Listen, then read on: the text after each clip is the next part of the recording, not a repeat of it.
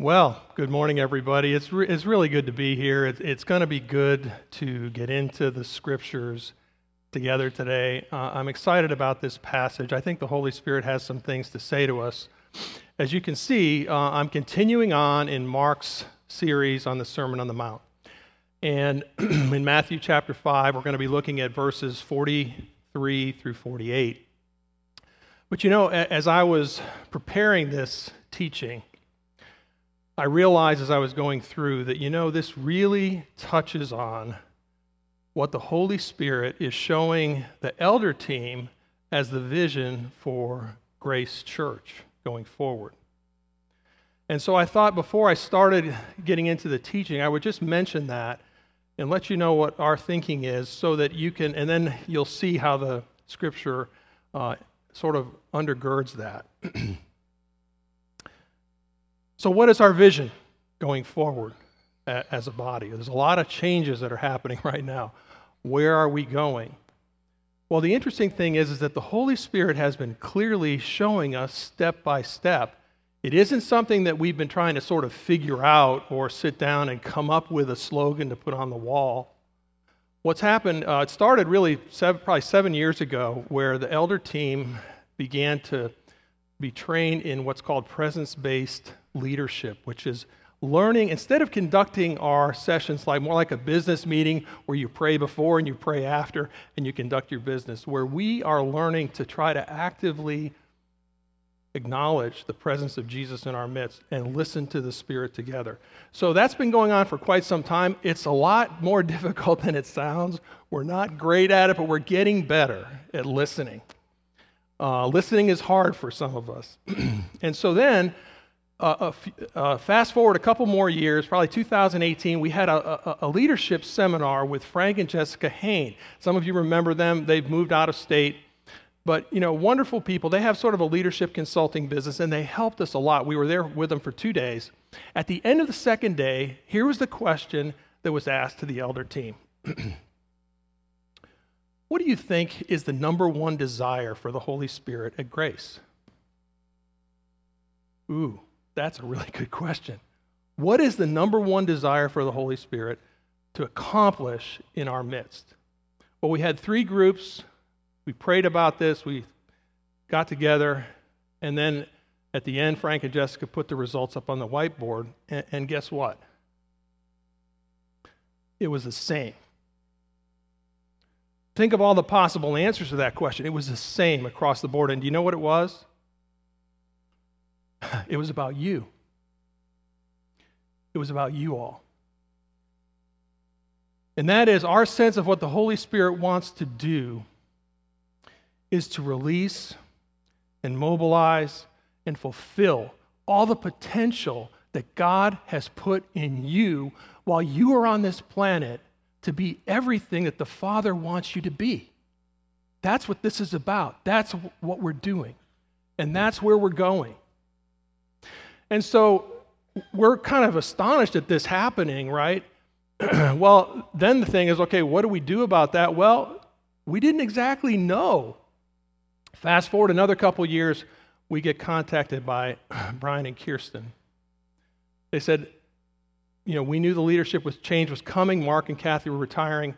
They said, hey, we know that when you guys talked to us a couple years ago, we said a firm no. We're not interested in being considered for that leadership role.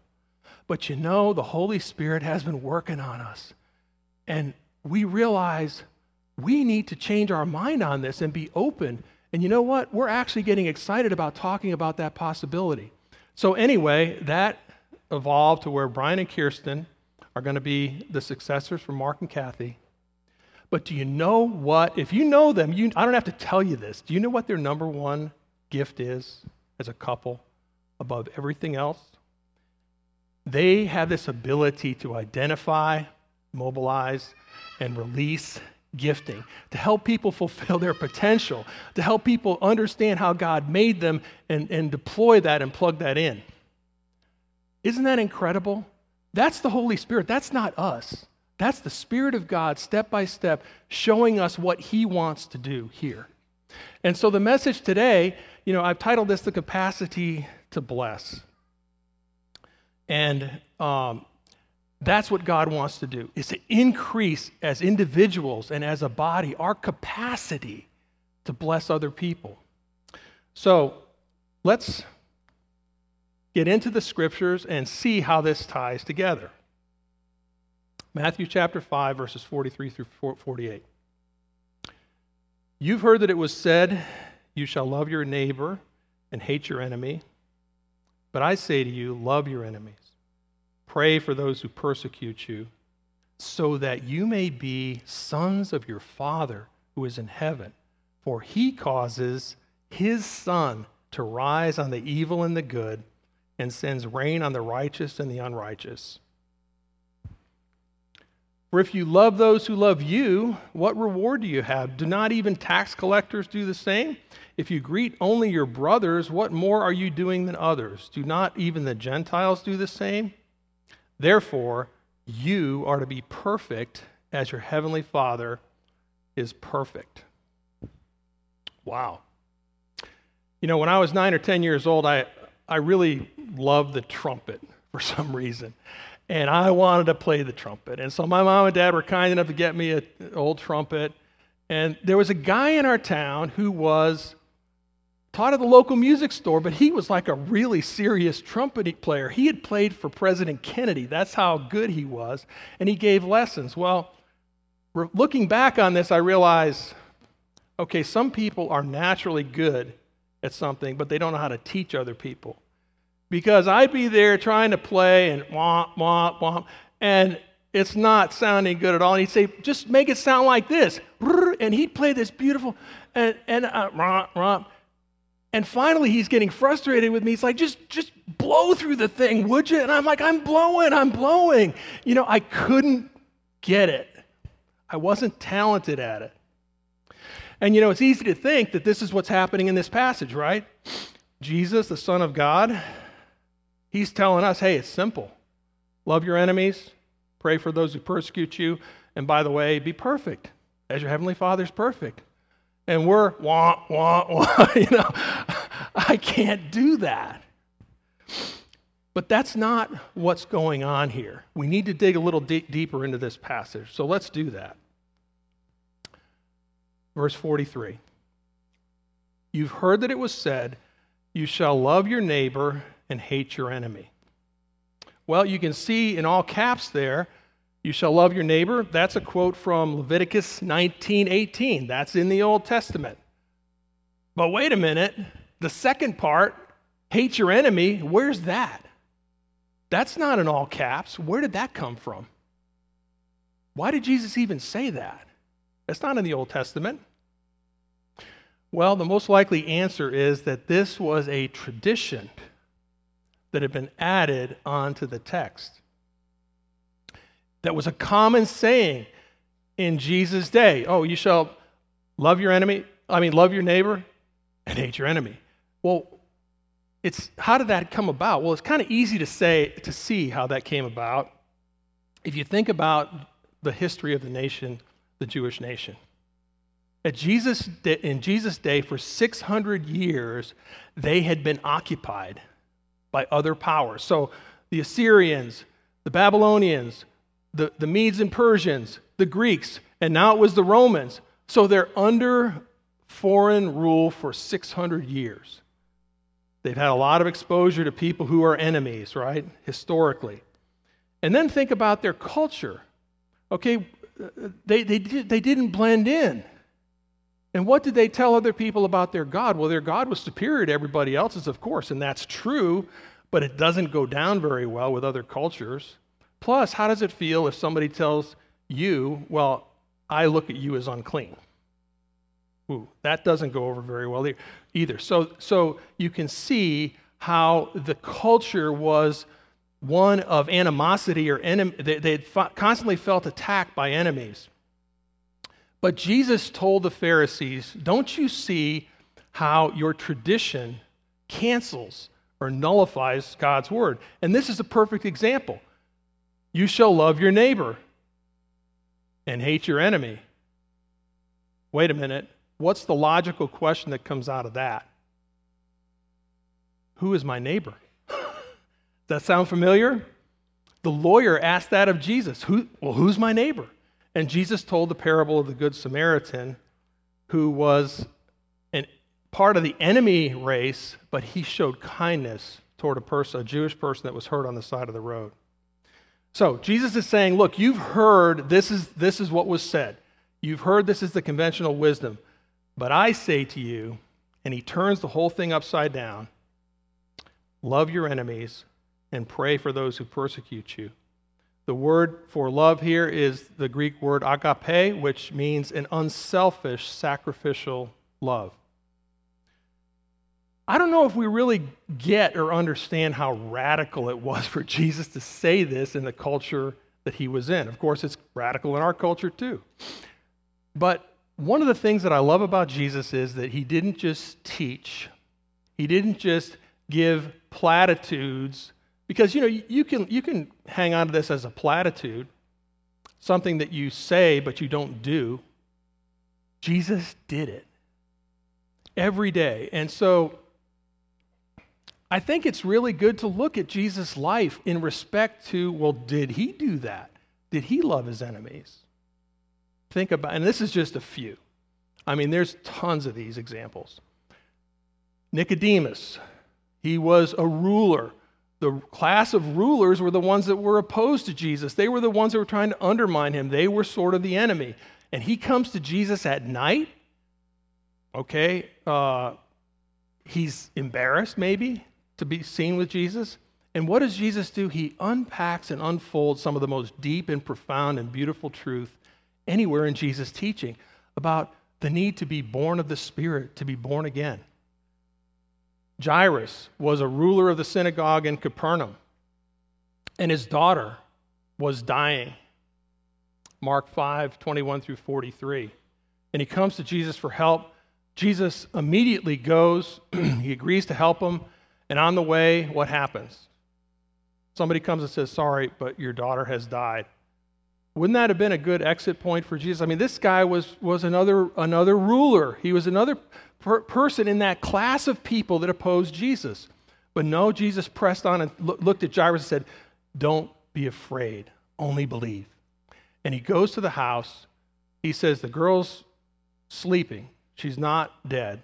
The people jeered at him. They mocked him. So that tells you the atmosphere in Jairus' home. They mocked Jesus. And he goes in the room and he raises her from the dead. How about the Roman centurion? Remember, it was the Jewish elders that asked Jesus on behalf of the Roman centurion to heal his servant. So that's one group of enemies asking another group of enemies for a favor from Jesus. These Romans were occupying their country. And he did it, and also, by the way, complimented the Roman centurion on his faith. How about the woman at the well? The Samaritans were cultural enemies of the Jews. And she's saying, oh, there's two strikes against me. I'm a Samaritan and I'm a woman, and you're talking to me? Well, what did Jesus tell her? He told her something that he never told anybody else when in his ministry. He said, yeah, I'm the Messiah. He never said that in his teaching to the Jewish people. So this outsider, he reveals in this incredible truth she believes and goes back to her town to talk to people. But what about personal enemies? Did Jesus have any of those? How about Judas? Here's a guy who was with him for 3 years, saw his miracles, heard his teaching, and somehow he resented Jesus. We don't know how, but somehow he resented him. How did Jesus treat Judas? Well, there's a pretty good indication at the Last Supper, because Jesus gets troubled in spirit at the Last Supper and says, truly I say to you, one of you is going to betray me. Well, why didn't all the disciples at that point slowly turn and look at Judas? It's because Jesus didn't treat Judas any differently. He didn't treat him darkly, even though he knew he was about to do a terrible thing. What about Caiaphas? And I have Caiaphas and company, the whole group that conspired against Jesus and ultimately killed him. Well, Jesus experienced the venom, the jealousy, the poison that was poured out on him. He was beaten. He's hanging on the cross. Did these guys feel bad? No.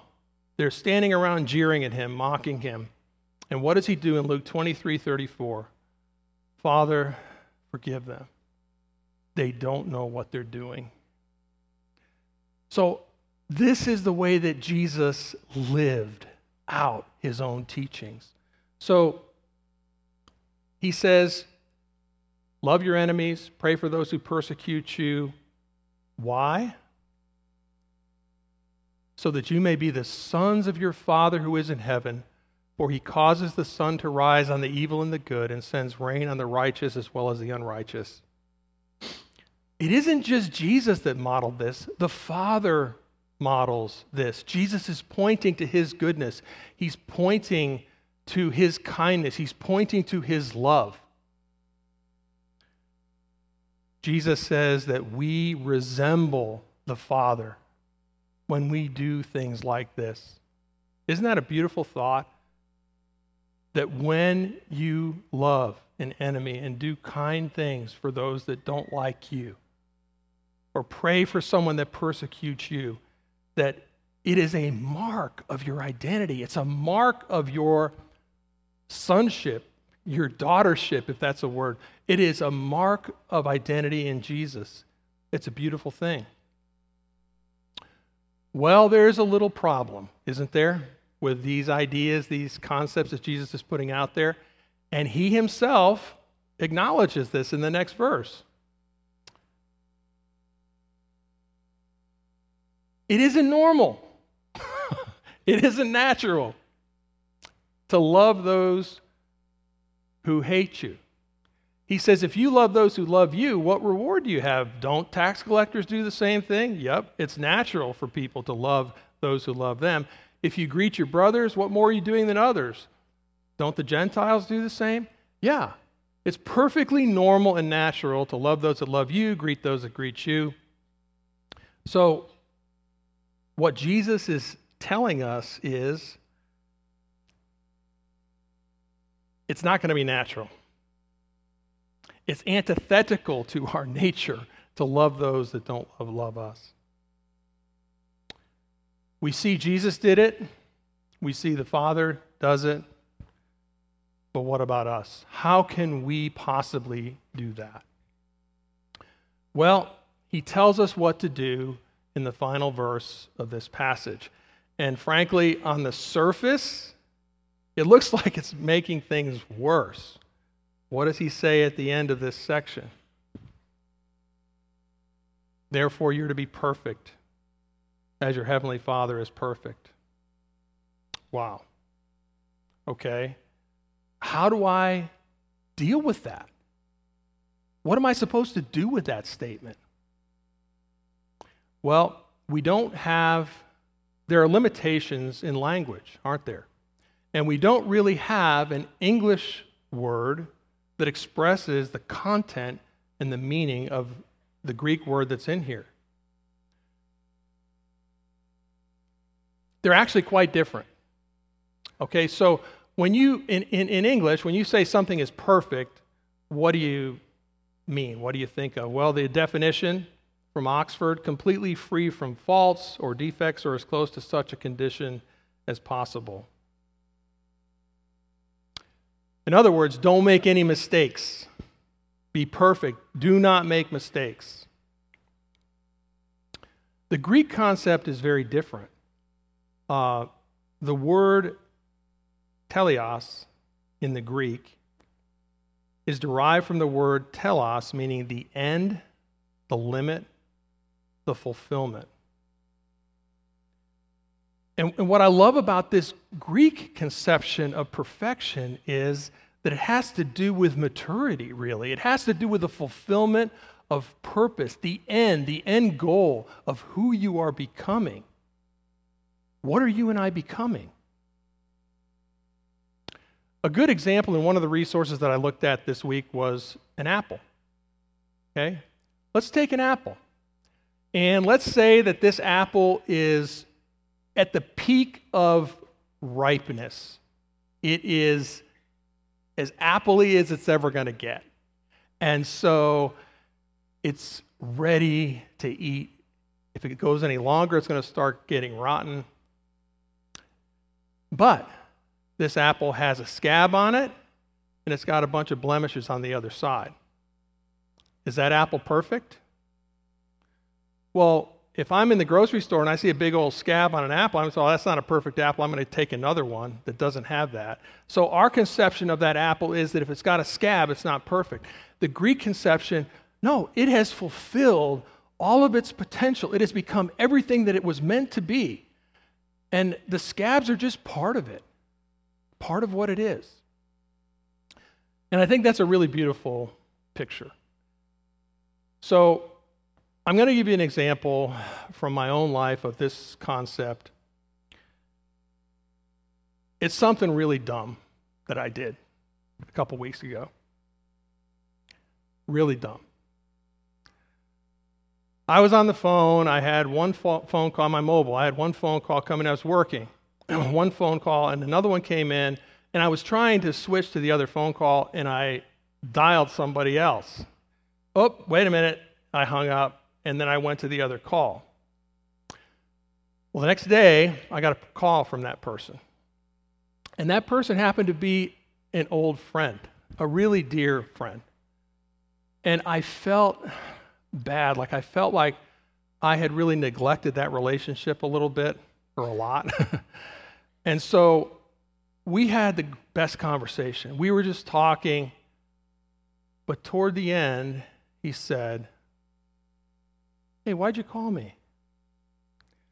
And you know, in that split second when you make dumb decisions in a split second, I thought, I'm going to hurt his feelings if I tell him the truth. Like, hey, this was all just a mistake. And so I pretended that I meant to call him. Well, later that day, this phone call starts coming to mind. Once, twice, 3 times. Finally, I turned to the Lord and said, is there something that you need to say to me about this phone call? Because it keeps coming to mind. And, you know, and this is what Mark said at the beginning about the way the Holy Spirit works with us in such an amazing and gentle and wonderful way. It wasn't like, oh, I'm going to heap condemnation on you for that horrible thing that you did. What happened to me was, in an instant, I had this incredible insight. First of all, I saw that I had lied. It was just, that's what it is. But then I saw that lie, what it does is it created a vulnerability. I thought of like a hole on my blind side that was open, that I had created. I had created it by not telling the truth. I had created a hole and a vulnerability and a place of openness and a place where leverage could be used against me by the father of lies, because that's his territory. And I was horrified to see that. And then, in the same instant, I saw that God had given me the ability to completely shut down that hole forever. It's up to me. I needed to call this person. I needed to apologize. I needed to confess what I did. So I did. And you know, I didn't die. It wasn't the easiest thing, but I didn't die. And you know, as I was preparing this teaching afterwards, as I was reflecting on this, I didn't really connect the dots on this thing, but I realized, you know what? I believe that I am just a little bit stronger in Jesus than I was before. I think that by calling my friend and acknowledging and listening to the Holy Spirit and doing what he asked of me to do and what he showed me and what he revealed to me, that I am stronger than I was before. You know why? Because I saw the truth about lies, what they really are. I saw their true nature, and it horrified me. And you know, I had all the rationalizations in the world, and it just cut them down and showed me the truth. And that's going to stay with me. It was a little thing. It wasn't a big thing. But you know, this is the Greek idea, I think, of teleos. that we are moving toward fulfillment. Perfection doesn't mean that you and I don't make mistakes. It means that we decide that when we make mistakes, when, not if, when we make dumb mistakes, that we are willing, that we are connected to the Spirit, that we say, Lord, what do I need to do? How can you help me? How can you help me take this mistake and close it? And he will, and he does. And that strengthens us, and we become greater and greater in the distance that we're trying to cover to be more like Jesus.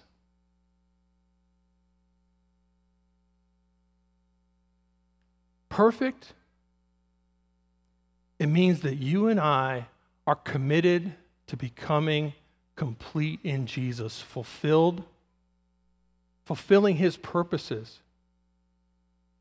Jesus said to the woman at the well, my food is to do the will of him who sent me to accomplish his work.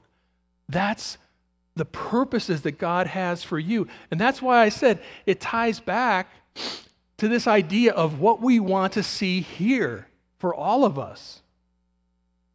It's about all of us. That we would take this seriously to fulfill the purposes and the plans, not just in terms of our gifting, that's an important part of it, but in terms of our character development. Wouldn't it be exciting to have this entire body taking it to the next level of what God wants to do in and through us as a body of believers? That excites me. That excites me because it isn't really about the leaders. It's about us.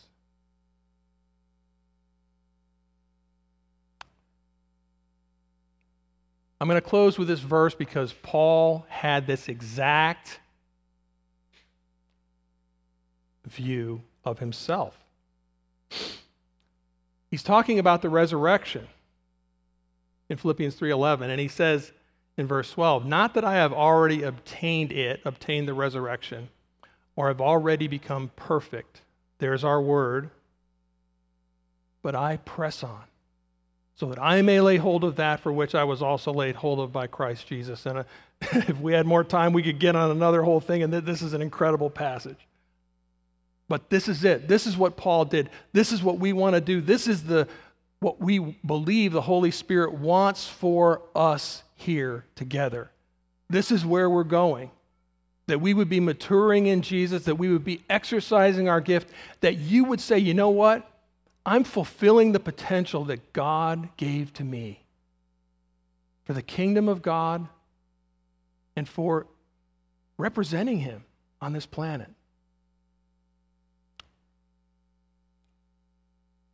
God wants to increase our capacity to bless. Let me pray.